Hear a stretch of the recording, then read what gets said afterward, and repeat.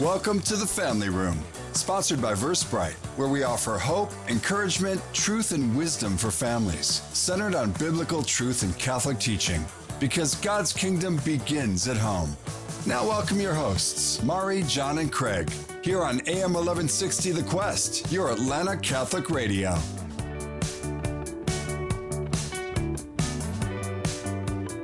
Welcome into the Family Room. This is Mari, as you just heard, and I'm here today with John. Hey, John. Hey, Mari, how are you? I am good, and we're missing Craig. We are missing him. He kind of feels, I don't know. It's not right, but it's okay. Slightly empty. I feel empty. It's like a third of us is missing or something. Yeah, that's exactly I'm right. good with numbers like that. So today, I'm really excited about our guests today, and I know you're going to introduce them shortly, but it's all about miracles, which miracles are pretty awesome. Amen. Yeah.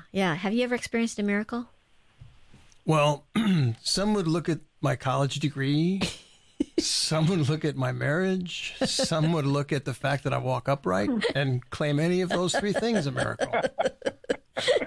But I have like things that probably more in my family with my grandmother and things like that. Oh, cool. Yeah. But definitely a believer. See, just it's amazing the stuff that happens. We've seen stuff even in the studio here, right? I mean, you can call it miracles, but just intervention, right? I'm sitting here thinking, I'm remembering we were doing an interview with a guy in Mexico, and we could not get the sound to work, and you went next door to our adoration chapel here in the studio and started praying and asking Mary to intercede, and we made it through with that entire interview. Yeah, very cool. Yeah. So, why don't we go ahead and have an opening prayer and then let you introduce our guests? Okay, let's do it. Work? Okay, in the name of the Father, and the Son, and the Holy Spirit. Amen. Amen. Heavenly Father, Amen. You are the God of miracles. You are the great provider. You are Jehovah Jireh, and you provide everything for us, and we thank you so much for that. Lord, we just ask that you continue to open our eyes to all of the miracles that you give us and you provide for us every single day, and that we would always glorify you and give you all of the credit for all of those miracles. Lord, thank you for all the ways you show up in our lives, in the big ways and in the small ways. And once again, let us always glorify you. In Jesus' name we pray. Amen. Amen. Father, Amen. Amen. So, to our guests, and we have two. We have two guests, yes. A married couple. Nicole is a devoted wife and a mother for, I guess, stepmother. Joe is a husband. I like this bio, by the way, because it's not like a whole long list of degrees. It's like what we all identify. So Joe is a husband and father. He's a financial planner. He's a relative of Blessed Michael McGivney, who's the founder of the Knights of Columbus. And he's a recovering alcoholic. And if we do our job right, actually, if we just let Joe speak, by the end of this conversation, we are going to learn that Joe is also a miracle. Yeah. And Joe, you don't know this, but you were born at Little Company Mary Hospital in the exact same month that my youngest sister, Kathy, was born. So can I ask your birthday? Of course. It's June 24, 1963. Well, she's an old lady by comparison to you then. She was there June 3rd, 1963 at Little Company Mary Hospital. I still have visions of standing down there in the courtyard and my mom up in the window because you couldn't go up, holding up this bundle that was my sister Kathy. Oh, my goodness. Yeah, crazy. Anyway, there's more to this conversation than that, I promise. So we're going to be talking today about Joe's book, You're a Miracle, My Story of Alcoholism, Miraculous Healing, and God's Infinite Power of Love. So here we go. So welcome, Joe and Nicole. Thank you. Yeah, so we're glad to have you. And I love that title, too. What a great title. Yes. You are a miracle. You're a miracle. My story of alcoholism, miraculous healing, and God's infinite power of love. Yeah. So we usually ask all of our guests as we begin to share with us their faith journey, kind of maybe where they've experienced God and his love in the past. So, Nicole, we're going to start with you. Tell us a little bit about you and maybe how you grew up, what your faith journey was, and anything you'd like to share. Okay, well, I actually grew up in a very loving household. Two wonderful parents, both Catholic, Italian Catholics, actually. But we always celebrated the Christian holidays never attended church. And my parents, they chose not to baptize us. And they just figured they were kind of relaxed about it. They figured at one point when we became adults or of a certain age that we would be drawn to something, some sort of faith, or we would marry someone of a faith and, take on that faith with our husbands or just find ourselves eventually. And whatever we chose, we chose. So it really honestly wasn't until I was in my late 20s, I started becoming really spiritual. And I would write in my journal oftentimes, my gratitude journal, and make my daily list in the morning. And that would kind of like jumpstart my day. And I would go into the day and I had just a sense of peacefulness and positivity. And I felt grounded always after, completing my list. And really, I just sat there and was like, my goodness, I have so many great things to be grateful for. And it just, changed the way I kind of thought about life and living. And, I purchased stones and gems and everything. And I was so into just, my spirituality.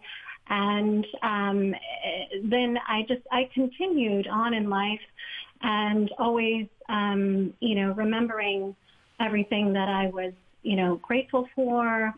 But at that point, I was always like surrendering to the universe, right? And putting it out there, and hoping that, goodness would come when I would harness those thoughts in terms of what I wanted for myself or, with things in general.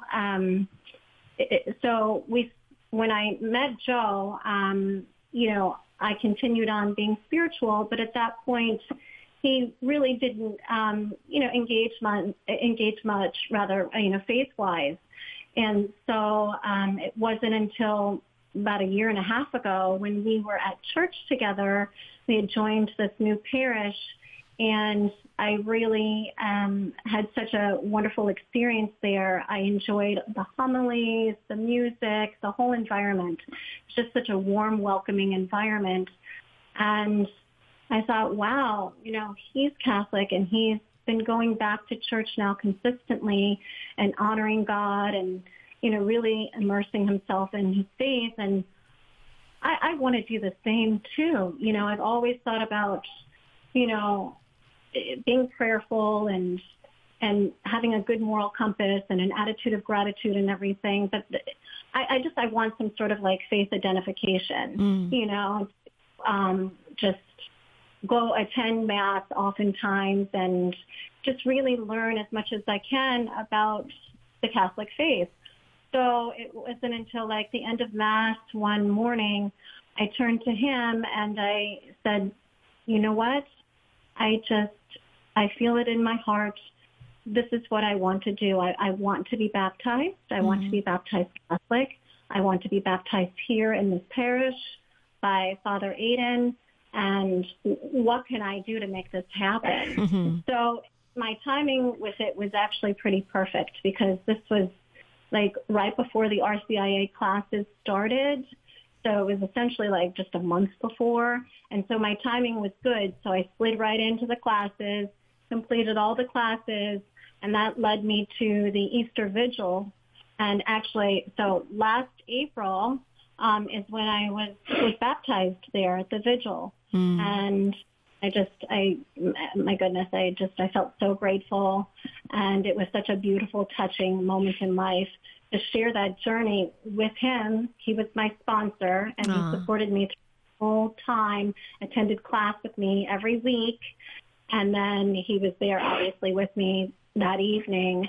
And it was just so wonderful. And it still gives me chills just thinking back on that experience in that moment. And yeah, we're so happy that we have God as a part of our marriage and relationship now. It's really helped us tremendously and has grounded us in so many different ways.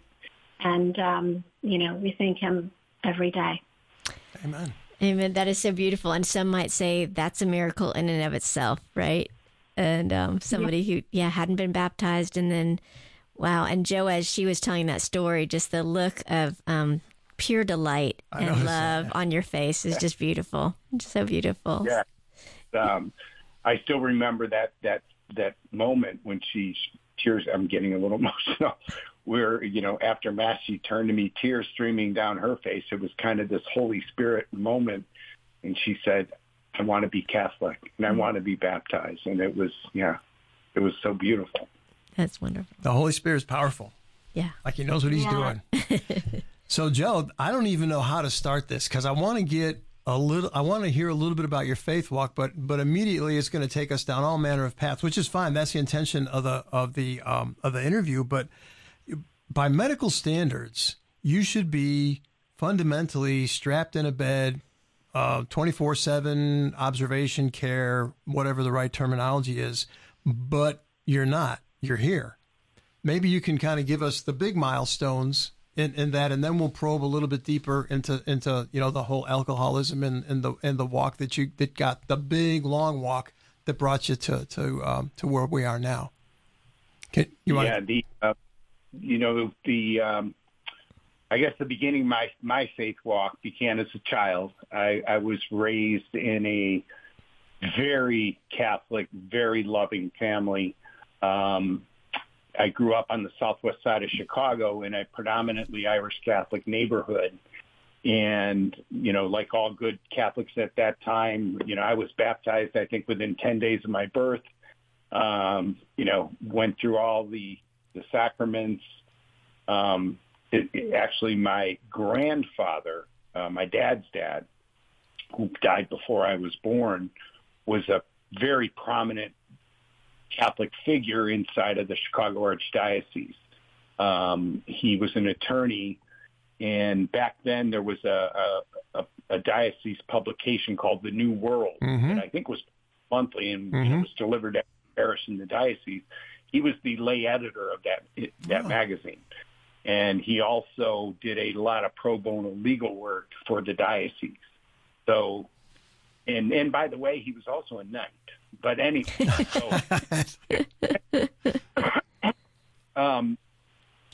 I ultimately went to high school at Brother Rice High School, which is, an all-Catholic boys' school taught by the Irish Christian Brothers. But after high school, when I went off to college at the University of Illinois, I just stopped going to church. Even as a child, when I look back, I don't know that I ever really had a spiritual connection with God. I knew the prayers and had made all the sacraments, and even, in an all-boys Catholic high school, you would think something would have kicked in. But it really just didn't for me. And maybe it was my own innate selfish nature. But once I went off to college, after high school, you could probably count on two hands the number of times I actually walked into a church, unless it was a wedding or a funeral. Mm-hmm. And that kind of followed me throughout my adulthood until recently. And that's part of the story we're excited to get to. So if you are just joining us, we're here in the family room with Nicole and Jo McGivney, and we are going to be talking about Jo's book, You're a Miracle, My Story of Alcoholism, Miraculous Healing, and God's Infinite Power of Love. So, Jo, you did say that. You said at the very beginning that you're a recovering alcoholic. So when did you start drinking? What was that path like? And when did you realize you were addicted to alcohol? My love affair with alcohol began, I remember it like it was yesterday. It was the summer before 8th grade. Wow. And in our neighborhood, drinking at that age was just it wasn't even something you gave a second thought to. It's what everybody did. I was out in front of one of my friends' houses. It was a warm summer night, and his brother came out of the house, was walking to his car, and someone asked, "Where are you going?" He said, "I'm going to the liquor store." And one of us chimed in and said, "Will you get some beer for us?" And he said, "If you give me some money, I will." And he came back. There were 6 of us guys. He came back with 3 6-packs of old-style beer, which, by the way, is awful. Not at that time. It was a Chicago thing. And anyway, so that meant each one of us was given 3 beers. 2 guys to a 6-pack. And I remember, popping the top and struggling to get that first beer down, but I wanted to belong, right? I wanted to be one of the guys. Yeah. Managed to.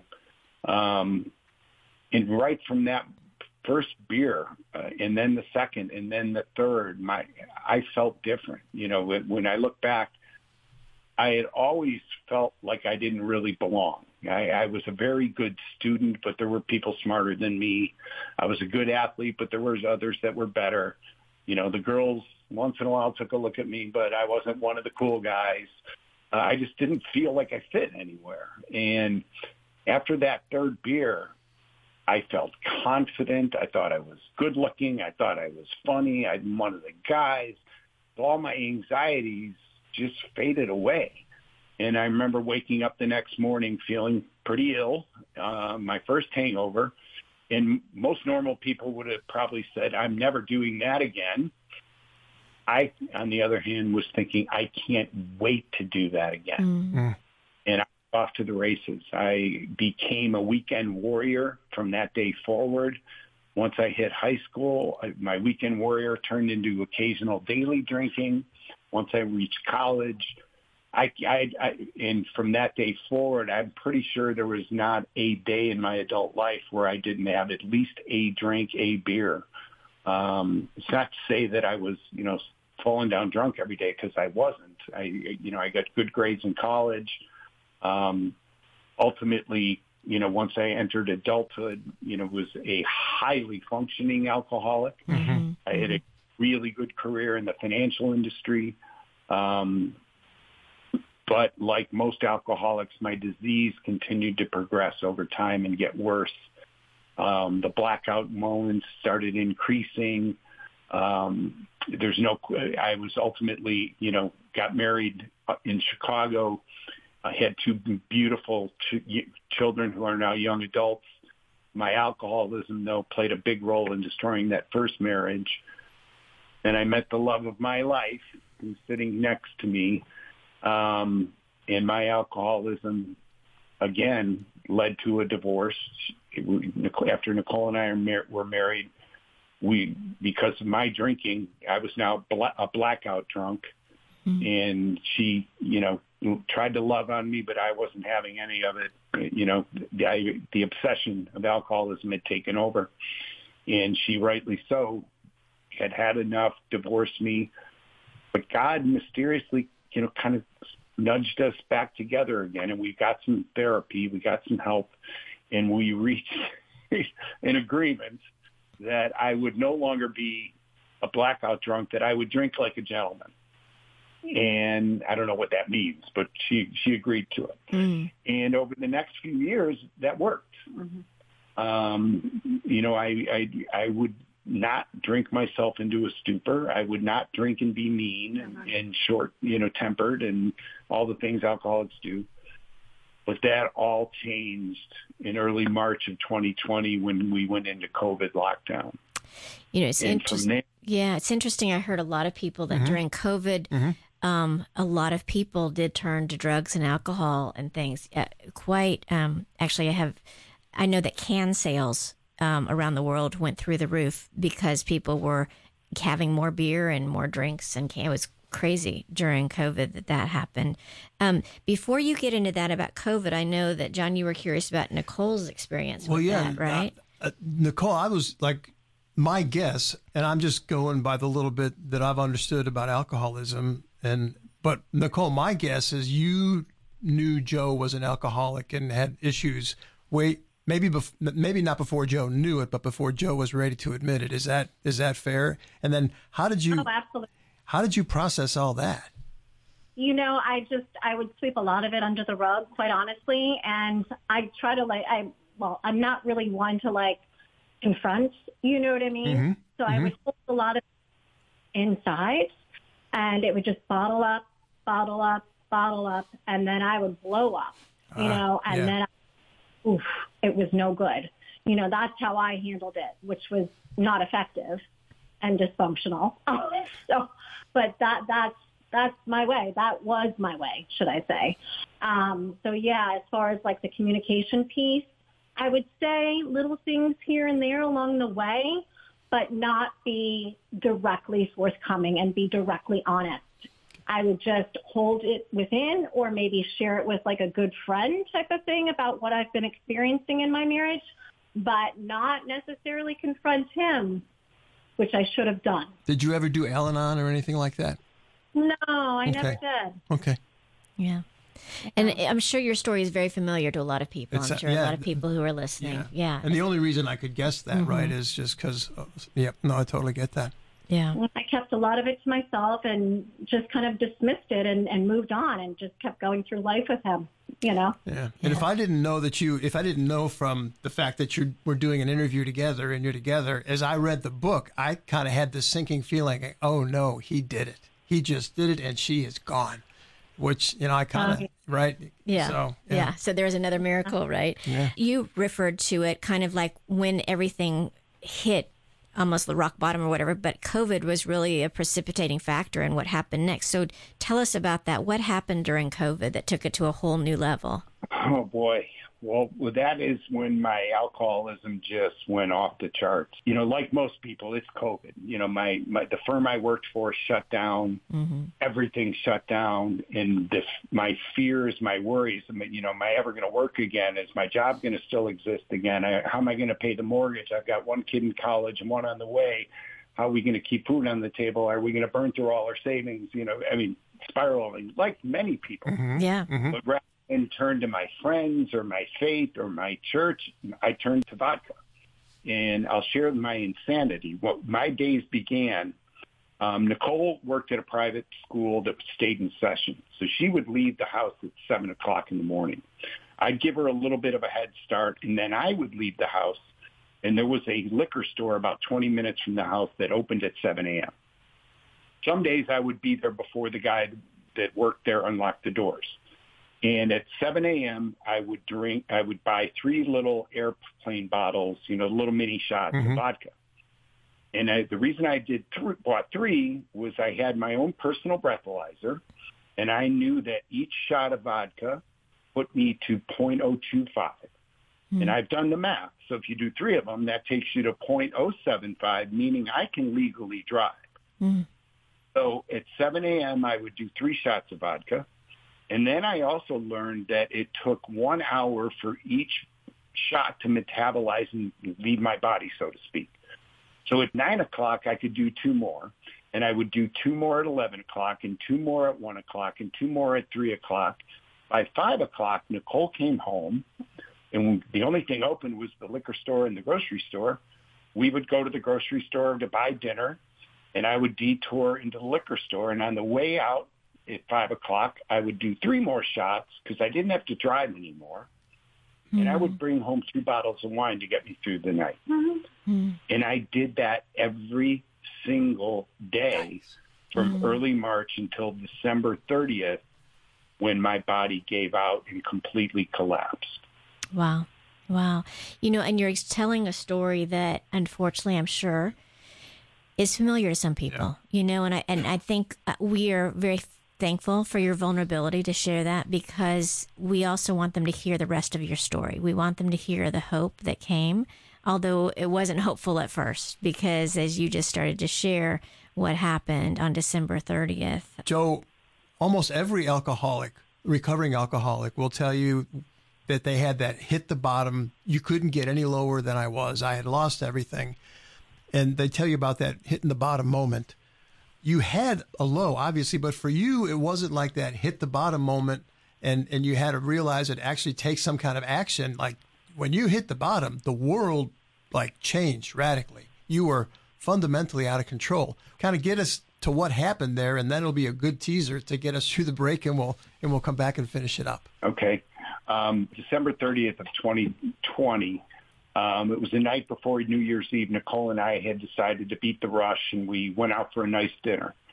So I'm told, because this is where my period of amnesia begins. I have no memories of that night. We went to dinner. We came home, I'm told. Nicole, ultimately went up to bed. I stayed downstairs on the sofa watching TV and drinking.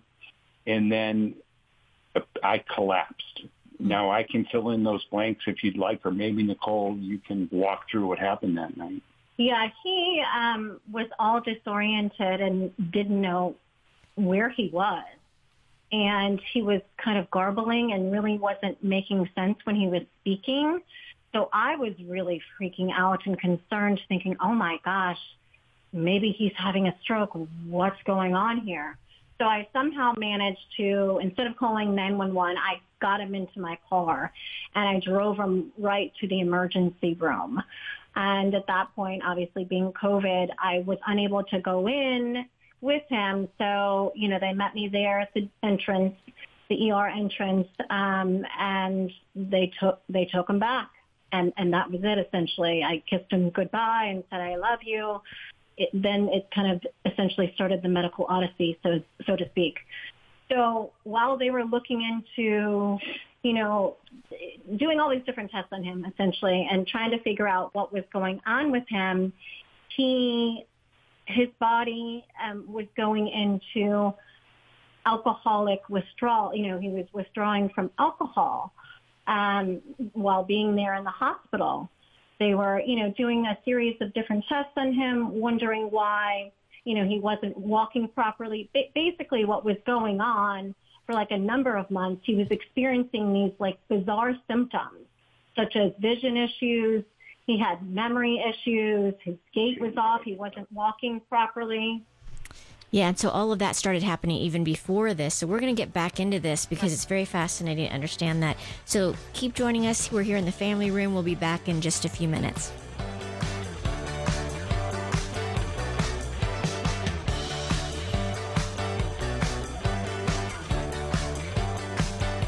We'll be right back in the family room, sponsored by Versprite, right after this. In today's world, cybersecurity is critical for your business. Award-winning Versprite provides solutions to protect your company from hackers. For protection now, see Versprite.com. That's VERsprite.com. The Quest thanks Versprite for their support. This is Father Michael Silloway from Christ our King and Savior Catholic Church in Greensboro, Georgia. And the Sushi Pay prayer of St. Ignatius of Loyola is one of my favorites. Please join me in praying it. In the name of the Father, and of the Son, and of the Holy Spirit. Take, Lord, and receive all my liberty, my memory, my understanding, and my entire will, all I have and call my own. You have given all to me. To you, Lord, I return it. Everything is yours. Do with it what you will. Give me only your love and your grace, and that will be enough for me. Amen. The Quest presents Pro-Life Minutes. Life is precious, as it was given to us as a gift from God. He has a plan for every created life, even those conceived in the violent crime of rape. Legislation that protects every life is required because God's gift is to be respected, cherished, and protected. No value is given to the baby's life when abortion is allowed in cases of rape.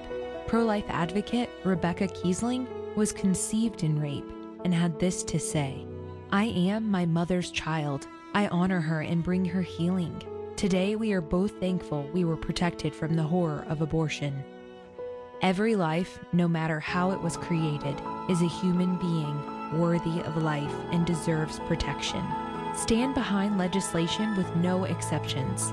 Let's show the world that every life matters by speaking up for life at every opportunity. For more homegrown wisdom, visit thequestatlanta.com. This is Dr. David Anders, host of Call to Communion. You know, Catholic radio made a huge difference in my journey to the Catholic Church. I had pretty much read everything I could read and answered all the questions for myself I could answer, but I needed some real-life, breathing Catholics to talk to, and I stumbled across Catholic radio in my car and found people who'd walked the journey before me. I started calling them up and asking them questions, and they were there for me when I needed them, and they kind of helped me across some of those last hurdles between me and full inclusion in the Catholic Church. There are cities that have very few Catholics. There's some that have all kinds of Catholics. And yet, still, the guy next door to you, you can't assume he knows anybody who's Catholic. Catholic radio, for a lot of people, is literally the only Catholics they know. I believe your support of your Catholic radio station can make an eternal difference in the life of an individual, a family, and in society. So support Catholic radio. To donate, log on to thequestatlanta.com. Hi, I'm John Cresani, and I belong to St. Peter Chanel Catholic Church in Roswell. and you're listening to AM 1160 The Quest, your Atlantic Catholic radio.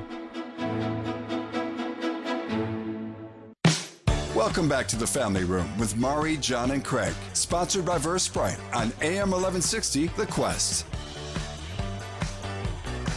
Welcome back into the Family Room. We are here with Nicole and Joe McGivney, and they are sharing quite an amazing story. We're talking about their life experiences and Joe's book, You're a Miracle, My Story of Alcoholism, Miraculous Healing, and God's Infinite Power of Love. And Nicole was just sharing a very graphic and terrifying situation that she found herself in on December 30th, 2020. And we'll go back to that story in just a couple of minutes. But before that, we would need to lighten it up We're going to lighten it up just a second, because as you guys know, we ask every guest their favorite family room memories. So we'd love to hear from you. What is a favorite family room memory you guys have? Nicole asked that I go first. For me, it was this past summer, actually.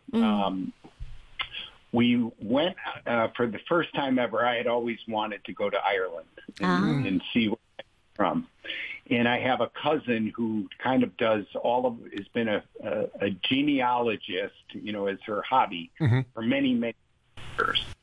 And she organized a trip this past summer with 50 McGivney relatives that all went to Ireland together. Oh, my gosh. And Nicole and I and my two adult children, Allie and Colin, were part of that trip. Wow. So that trip in and of itself was a beautiful family memory. But the thing I took away the most from that trip, we went to the little village where my great-grandfather and great-grandmother were from. We met with some of the folks that, were relatives of ours there. And they took us to the little structure that my great-grandmother was raised in. And it is a little stone, I'll call it a structure because, it was their home, though. It may have been 15 feet by 20 feet, no windows, dirt floor, obviously no electricity or plumbing. And they were saying that when my great-grandmother was young, there were probably 7 or 8 women living in that home and no men. Wow. Because the men were all indentured servants living in the work quarters of more than likely, English landowner that, were servants of. Right. Yeah. Right. Just seeing the abject poverty that they lived in. And that was not that long ago. It's before my time. But anyway, so that was my most beautiful memory of my family, was that trip to Ireland. And then for me, I would say, fortunately, I've always had a beautiful connection with Joe's children, Allie and Colin. And, many times you hear, oh, dear, the stepmother and the stepchildren. That going, oh God, it could be like a nightmare situation. And oh boy, this is like, forget it. He's got these 2 little kids. When I met Allie and Colin, they were 4 and 6. And when we married for the first time, they, were 8 and 10. And anyhow, we've always had a very close, loving relationship. And I thank God for that. I know I've never had any children of my own because of a medical condition, but I've loved these kids like they're my own. And anyhow, so a favorite memory as far as what I'm thinking about, what comes to mind is, most recently back in April when I was baptized Catholic, they came for the vigil. So they were up at school up in Tallahassee, and they made that 7-hour drive just for me to spend time with me for the weekend and celebrate. I felt so honored and really adored and appreciated that they would make that much of an effort to come in for that weekend just to support me. What a great. I just so thrilled with, just how they just showed so much love to me over the weekend and how we just have such an amazing relationship. I got goosebumps. That was beautiful. That's awesome. We're going to stay with the power of love. In fact, to prove the power of love, we're going to back up just a touch. Nicole, you were sharing kind of the horror. And it's, I guess, multiplied by the fact it was COVID, so you couldn't even be in with Joe to have any kind of understanding of what's going on. Right. There were probably some things, warning signs before this whole thing went down. on the night of December 30th. What should you have paid attention to maybe that you didn't, that would have perhaps prevented the final collapse? Well, I mean, I thought maybe he had a mass or MS or or Lou Gehrig's disease. I was trying to diagnose him. Mm-hmm. The memory had gone, the gait issues, the skin issues. His skin was really bad with really bad psoriasis. Mm-hmm. He just was not well. He wasn't eating. Mm-hmm. He wasn't eating. He was just on a liquid diet essentially and was hardly sleeping. He was real kind of strung out, short-tempered, and very impatient and super forgetful. And it was like a different man. I was like, oh dear, what's going on here? But, we did visits to doctors and no one, gave him any sort of inclination or diagnosis that something was really wrong. Never did the alcohol, was that brought up as far as his consumption. And that fateful night, rather, he collapsed and was disoriented. And so I was so frightened by, what I was seeing and witnessing. I got him to my car, took him to the hospital. And like I said, I dropped him off there in the emergency room.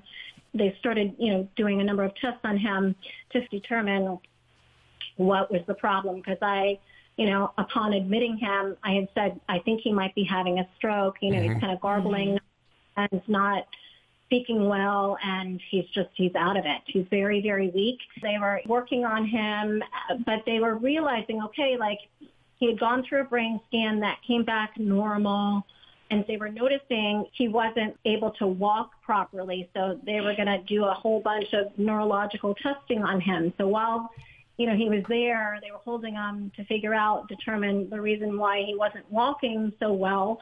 His body started to go into alcohol withdrawal. Mm. He was experiencing the tremors, and he had a seizure at one point, and he was rapidly declining. ICU, right? Yeah, they admitted him to the ICU, and he was there for a couple nights to closely, watch him. And it was very touch and go, and things weren't improving. He wasn't improving, and it was very, very scary. And they were, coming in and doing all that they could as far as trying to, medicate him properly and detox him safely, but his body just was, not responding essentially. So something was totally wrong. And then after all of this, you guys it was determined that there was definitely something wrong, but it was more than just, a detox. It was actually a disease. I don't know if it's a well-known disease, but you had wet brain or WKS or Wernicke-Korsakoff psychosis fundamentally. What is that? Yeah, you want me to speak on that? I've done a lot of research on it. It's a condition, the Wernicke piece, it's believed is kind of precipitated by a thiamine deficiency. Mm. Many alcoholics have poor diets. Mm-hmm. They don't eat healthy. And then this is where there's very little medical research that agrees on what happens next and why some people go from that thiamine deficiency into full-blown psychosis. For example, people on hunger strikes or people that are prisoners of war and so on, they have thiamine deficiencies and they don't become crazy. Right. Mm. Something about the mix of that along with alcohol abuse, chronic alcohol abuse, something in the brain structure starts changing. So for those that move into that Korsakoff psychosis, which I was at, of 100 people that get it, there's about 20% that die. And it's likely that would have happened to me had Nicole not gotten me off the floor that night. She saved my life. Mm. So I'm now in the group of about 80% roughly that will spend the rest of their lives with disabling deficits, most likely psychotic, which is where and they will not heal from it. There is no way to bring them back. With intense therapy, There are some that they can bring back. They have brought back a little bit, but they will still be permanently disabled. I was in the group where you're now full-blown psychotic and demented. And my last stop, so after the first hospital, I ultimately was in a number of institutions, ending with a psych hospital in a locked psych ward when Nicole was given the news that I would be that crazy man for the rest of his life. And they told her, we're not going to keep him there any longer. You got to figure out what you're going to do with this guy, because he'll be this way forever. And then by the grace of God, Nicole found this treatment facility that agreed to hold me for 30 days while she found my permanent home. So if you are just joining us, you are here in the family room. We are listening to Joe and Nicole McGivney tell this incredible story that he also summarizes in his book called You're a Miracle, My Story of Alcoholism, Miraculous Healing, and God's Infinite Power of Love. And we are getting close to that miraculous healing time. Nicole, for you at this point, you'd seen Joe go through this for several months ahead of time. The doctors were not helping you guys because, as most of us in America know, if you've been to doctors, they're not very holistic. Each doctor, one looks at his skin, one looks at his gait and his balance issues. They look at different things, and they don't all seem to sometimes put it all together. So nobody was actually telling you that there was anything that had to do with alcohol, right? At that point, except the one doctor, I think, who did do some liver testing, and that was it. And then even when Joe went in that night, once you got him off the floor, which was a miracle itself, because you're very petite and he's very tall and weighs probably twice what you weigh, right? So you had to have angels or somebody helping you that night, just get him off the floor.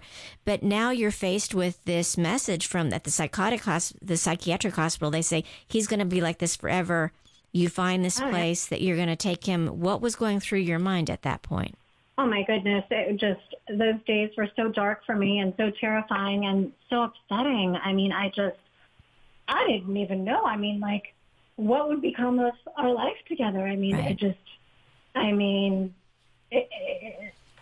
such a beautiful man with so many wonderful qualities, but that one component, which is huge, and what it did to him, so destructive, and how it impacted our relationship hugely, greatly, and the ripple effects, not only us, but our kids. I mean, it was so unfortunate. And I don't even know how I got through those weeks, kind of leading up to the news of this is what he's been diagnosed with. I mean, I lost a lot of weight. I could barely function at work. I'm a teacher, teach kindergarten way. And can you imagine going every day and you've got to be on? It's not like I'm in some cubicle where I can hide. You can't hide. I'm so present and I have to be super animated and full of fun. But so it was a nightmare, essentially. I mean, having to talk to doctors and nurses consistently and then, effectively communicate to his family members. They wanted specifics on a daily basis. So it took a huge toll. And I couldn't believe it. I was just so sad, so mad, so upset, and just kind of mad at the world. How could this be? How could this be? This is our marriage, and this is what has happened, and this is the experience I've been presented with. And oh my goodness, wow, this is my life. Yeah. It seemed surreal, So this happened, this went on from the 30th of December. It went on for 9 weeks. And Joe, you have no memory of those 9 weeks. Yeah. No, I mean, they had him in restraints. He was combative. He was aggressive. I mean, he couldn't be by himself in a room there in any facility because of his behaviors. He was a concern, and, they had to have a babysitter essentially oversee him and take care of him and watch him because of his tendencies. He was crazy. He was crazy. Yeah, I mean, literally, I'm not kidding. before he went in and we had experienced all this medical odyssey, it was like early December. We watched One Flew Over the Cuckoo's Nest. Mm-hmm. Oh, did I know that was going to be my life, come the next couple months? Sequel. Yeah, sequel. Yeah. So I want to get to the miracle part, honestly. Yeah. So I won't belabor, but I'll tell you this, read the book. I read the book. I'm not the fastest reader in the book, I think, in the world. I think I read it in about 15 minutes. That's an exaggeration, but one sitting, boom, boom, boom. I'm like, oh my gosh. So I would certainly encourage folks to do that. It's a moving and it's a thought-provoking experience. But you got better. So, well, that's the miracle part. So tell us how the miracle transpired. Well, the best we can figure, because I have no memories of everything leading up until the immediate aftermath of the miracle. So the lock psych ward discharged me, mm-hmm. and I was transported directly from there to this treatment facility that agreed to basically hold me for 30 days. It's believed that maybe that night they put me to bed in my little room. Mm-hmm. But here's where my memories come back. I wake up the following morning in this room with a bed and a nightstand and a dresser and a sun shining through a window. And all I can think is, where am I and why am I here? Mm. So I walked out into the hallway and kind of flagged somebody down, and it happened to be one of the staff members. And I said, where am I? He said, Joe, you're at the retreat. Don't you remember? I'm like, okay, why am I here? He said, you're here for your drinking. Okay, well, that makes sense. And then I think the next thing I want to know is, where can I get some food? But, in the interest of time, over the next few days, it became clear to me that I was there because I had some kind of a miraculous event. Mm. But at that point, to show you the insanity of at least my addiction and my alcoholism, so I'm in this place. I know I'm there for my drinking, and I have one thing on my mind, and that is get home and get out of here as quickly as I can to try to keep Nicole. Mm. Right. I wasn't even willing to accept that I had a drinking problem at that point. Mm. I just needed to get out. So I thought, if I be a model patient, they're going to cut me loose in a week instead of 30 days. And then we had this fateful phone call. It was about a week and a half into my 30-day stay. I'm in a therapist's office. Nicole's on speakerphone. Again, COVID, she can't be there. Mm-hmm. And I could hear the minute she picked up the phone on the other end that this call was not going to go well. I could tell by the tone of her voice. And she said, Joe, do you really understand anything you've been through or what you were put us through? I said, I really don't understand it. She starts sobbing and she says, look, I'm so happy that you're well. But when you get home, 2.5 weeks from now, I will be gone. Mm-hmm. I've already packed. I've already contacted a lawyer. I'm asking you to just let me be. And you can speak to your relatives to fill in the blanks. The therapist tried to cut the call off. He said, Nicole, let's hit the pause button and we'll schedule another call. And she said, there will be no other call. And she hung up. In that moment, I understood what it meant to feel broken. I mean, I was literally aching inside. It was as if someone had ran me over with a truck. And the therapist looked me in the eye and he said, Joe, there's an AA meeting starting in 5 minutes and you need to go. And I had a few words for him that weren't, let's dance. And he managed to get me into that meeting, and I went. And in that meeting, they started like every AA meeting. They read the 12 steps. And the first step is that, we admitted we were powerless over alcohol and that our lives had become unmanageable. Well, I'm sitting in a treatment facility and my wife just left me. I'm pretty sure I qualify. Step 2, came to believe that a power greater than ourselves could restore us to sanity. Started thinking a little bit about that one. Then the third step, made a decision to turn our will and our lives over to the care of God. It was if that was whispered in my ear, and it was if that was there for me that night. I was laser focused on that. And then, like most AA meetings afterwards, a man got up and spoke and told his story of how he had burnt his life to the ground and had found AA, worked through the steps with a sponsor, and now he was living a life where he was filled with joy and happiness, and you could just see it on his face. He was happy. And in that moment, that's when I surrendered, and I said, I need help. Not to, Nicole's not coming back, but I need to change my life. That I'm enough. I raised my white flag, as we say. Mm. Yeah. So Nicole saved my life that day again. Yeah. Had she not left me, I would have gotten out of that treatment facility, tried to make up with Nicole, and I would have been drinking the next day. So, and not a lot of time. We got to connect two important players, Aunt Jerry and Blessed Michael McGivney. Yes, let me get to that part, and I know we're running short. Aunt Jerry, my beautiful aunt, who's a devout Catholic and a nurse, had been my medical advocate through that odyssey. She had been translating what the doctors were saying, and her and Nicole communicated, endlessly. So Aunt Jerry, right after I got out of treatment, I get back to my house. Jerry and I started a weekly phone call. Initially, she was just checking up on me, and every on Saturday mornings. One of the things you do when you're going through recovery is you start figuring out that part of the program is to serve others. So I decided, you know what? I'm related to this Father McGivney guy. I've known that for years. Maybe I should join the Knights of Columbus. What a great way to serve others. And I did.